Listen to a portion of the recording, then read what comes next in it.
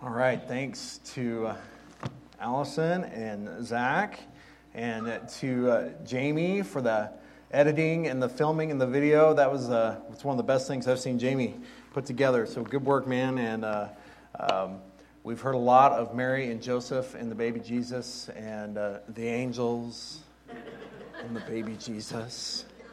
And you never know what you're going to get. Everybody says Caitlin's so quiet, but she's a ham. So you get there. Pretty good stuff. But that was excellent. Good work. Thank you for making this part of your day today to worship our Lord.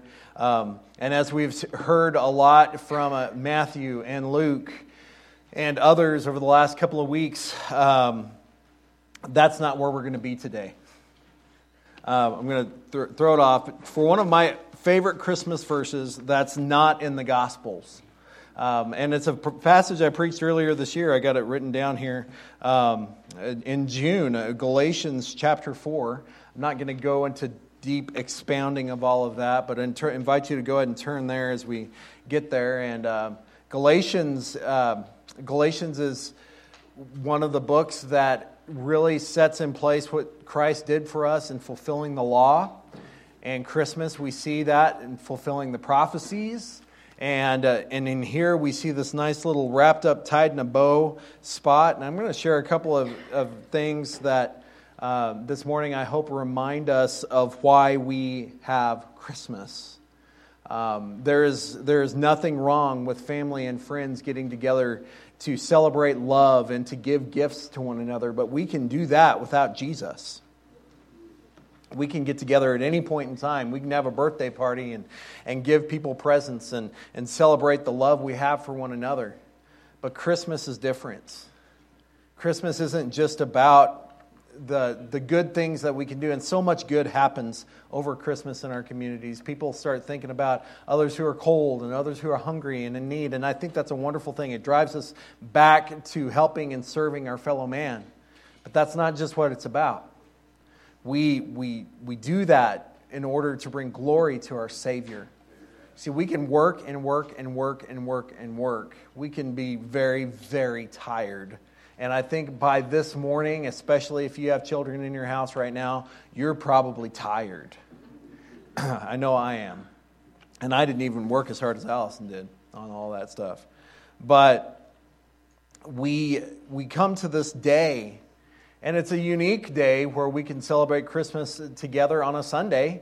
It's just an interesting time when Christmas happens on Sunday. All those of you guys we got a few guys who've been pastors in here. When Christmas is on Sunday, it's a little different, right? You know, it changes things and go around a little bit. But this is also the last Sunday of the year. And usually it works out that Christmas happens and then we have a last Sunday of the year. But as we look at this passage, I think it's a fitting conclusion to where we journeyed through as a church and looking at Galatians, and even in recent months as we've been on the month-long cliffhanger now from the story of Joseph in the Old Testament. Some people just want to know what happens. You can keep reading. It's okay. You can. It's okay. I don't mind. But next week we'll look at that. This morning I want us to just kind of examine and consider a short time on what Christ came to do and why we celebrate Him. So I invite you to stand. We're going to read the first first 7 verses of Galatians 4, and then we'll look a little bit later in the New Testament as well. I mean that the heir, as long as he is a child, is no different from a slave, though he is the owner of everything, but he is under guardians and managers until the date set by his father. In the same way, we also, when we were children, were enslaved to the elementary principles of the world. But when the fullness of time had come, God sent forth His Son, born of woman, born under the law, to redeem those who were under the law, so that we might receive adoption as sons. And because you are sons, God has sent the Spirit of His Son into our hearts, crying, Abba, Father. So you are no longer a slave, but a son. And if a son, then an heir through God. Lord, thank you for your word. Thank you for the fulfillment that we see here in this passage. We thank you for the celebration of love and giving, and I thank you for those wonderful times we can have together. But God, remind us of the reason we really gather, and that you are our Savior. You are the one who's paid the price for our sins. In Jesus' name, amen. All right, you may be seated.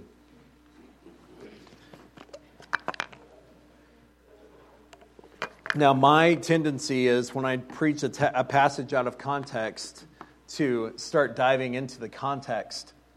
But we had about 4 months of context earlier in the year, so I'm not going to dive real deep on this.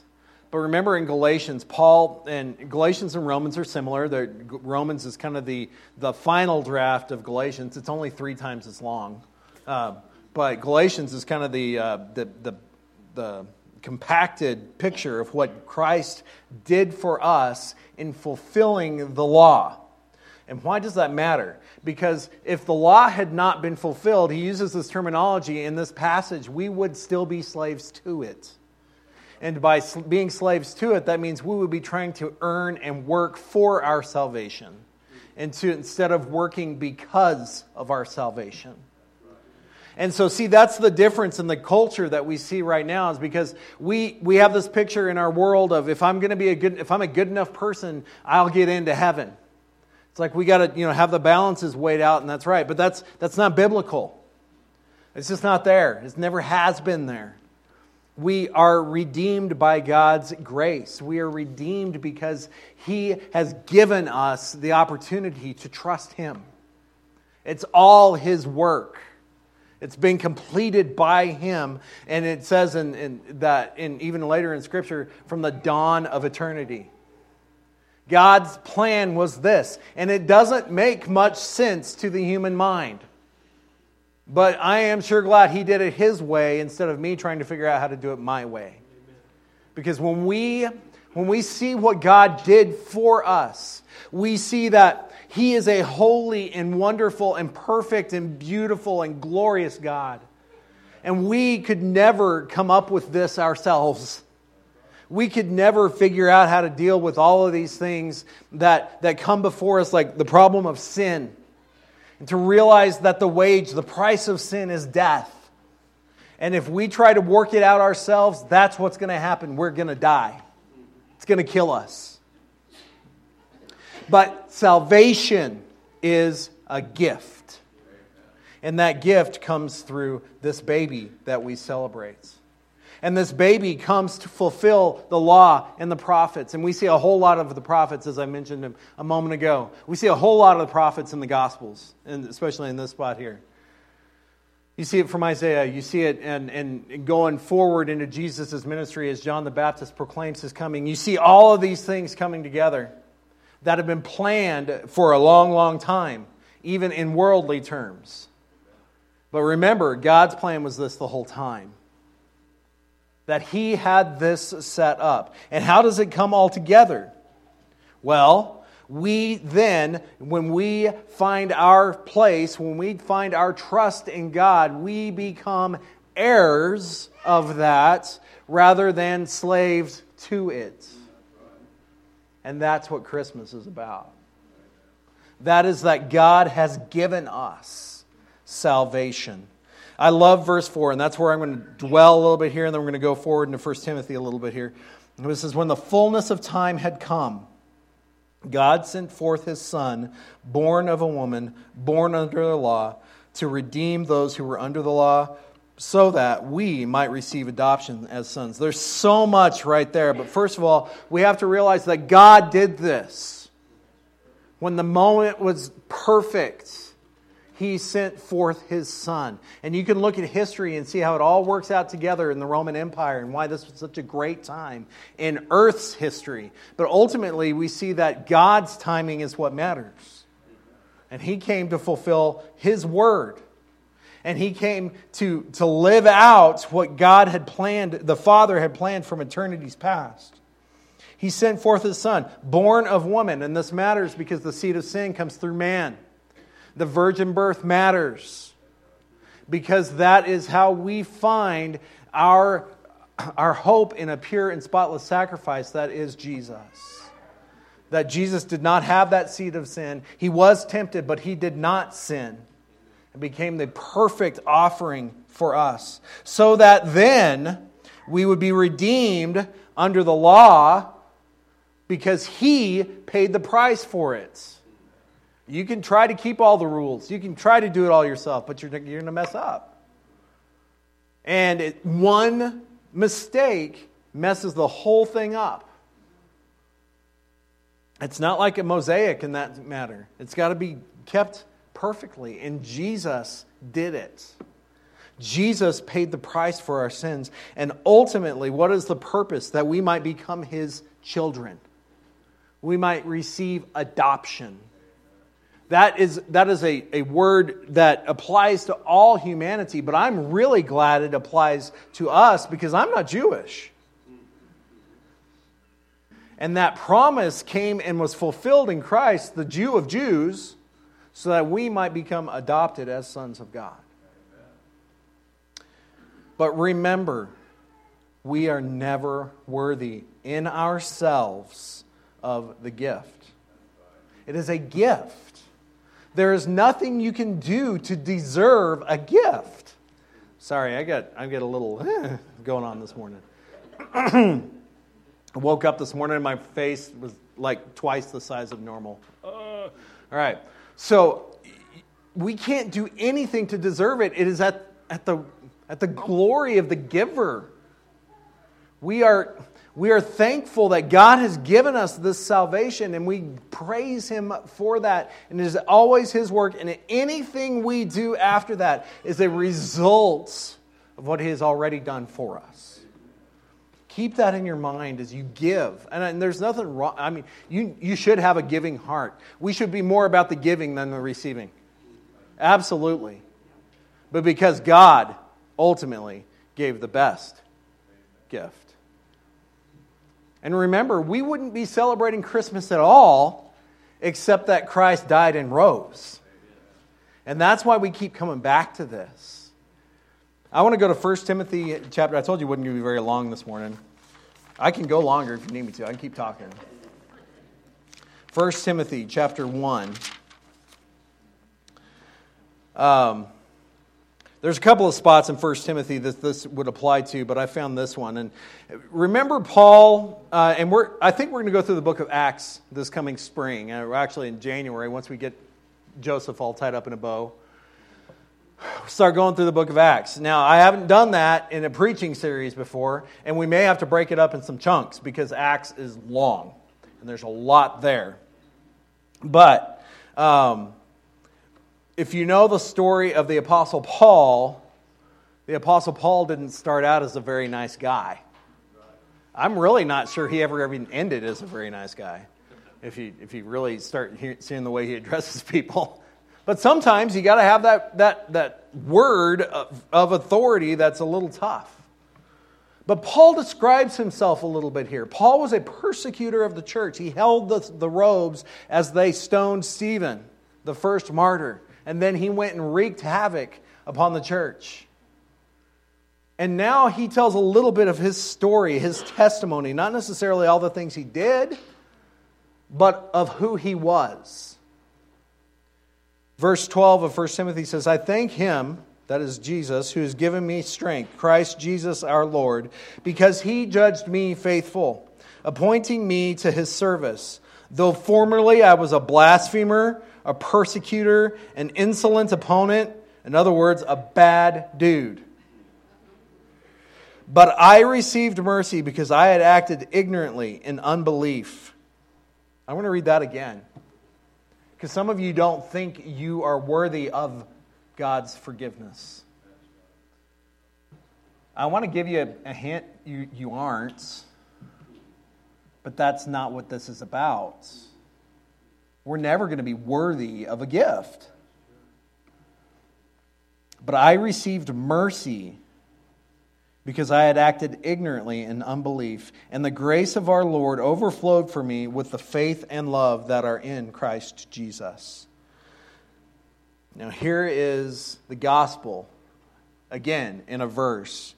The saying is trustworthy and deserving of full acceptance, that Christ Jesus came into the world to save sinners, of whom I am the foremost. But I received mercy for this reason, that in me, as the foremost, Jesus Christ might display his perfect patience as an example to those who were to believe in him for eternal life. God offers grace to everybody. And I don't know everybody's history here today. But if you're concerned about your history, go read Acts chapter 8 and chapter 9. Go read 2 Corinthians chapter 12.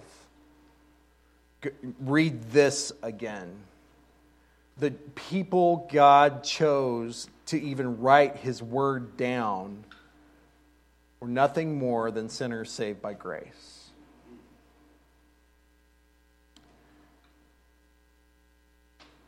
Their sin, David's sin, remember that guy, King David? He did a few bad things. Paul's sin, he did a few bad things. And by a few, I'm using a little bit of liberty. But God forgave. And there's two parts to that now. First of all, you have to realize that your salvation is a gift. It's nothing that you can do to earn it. And secondly, we are to offer that to one another. That's what the gospel is that we tell what God, there I did it again, all right? We tell others what God did for us. We're a fellow beggar telling others where to find the bread. The bread of life, that is Jesus. God sent his Son, born of a woman, born under the law, so that we might find life and adoption as his children. God paid the price for your sin and for my sin, for the sin of the whole world. Every human who has ever walked on the face of the planet, he paid the price for their sin. And it's a gift. Will you receive it? That is the true gift of Christmas, is salvation in him. The saying is trustworthy and deserving of full acceptance, that Christ Jesus came into the world to save sinners. And I think we could all say that last line, of whom I am the foremost. God loves us, and he proves it. He proves it at Christmas, yes. But there's a reason there's a cross behind me hanging on that wall. Because he died on that cross. Not that one. Reminds us of the one he died on, though. The one he died on, wasn't that pretty? And he rose. On a Sunday morning. And they went, and they were going to get him ready, and he'd already left. You remember that part? Sometimes it doesn't go the way you planned it. And it's going to be okay. As a matter of fact, it's going to be glorious. God loves you. He has forgiven you, and he's offering you life today. Let's pray. Our God, you are so faithful to us. You're so good to us. I thank you for your love and your mercy. I pray, Father, as we worship you, that we are just continually reminded of your grace and how the fact that we will never be worthy of it. But that doesn't matter because you love us anyway. Let us never think of our salvation as something that we have done for ourselves, but something that is a gift of love, that you don't expect us to repay it because it's impossible to. We just expect us to receive it and to live like we have. I pray, Lord, that we can go from this place today living our lives as an offering to you. As we sing together, we are reminded of your gift. In Jesus' name, amen. Let's stand together, and you're welcome to come and pray.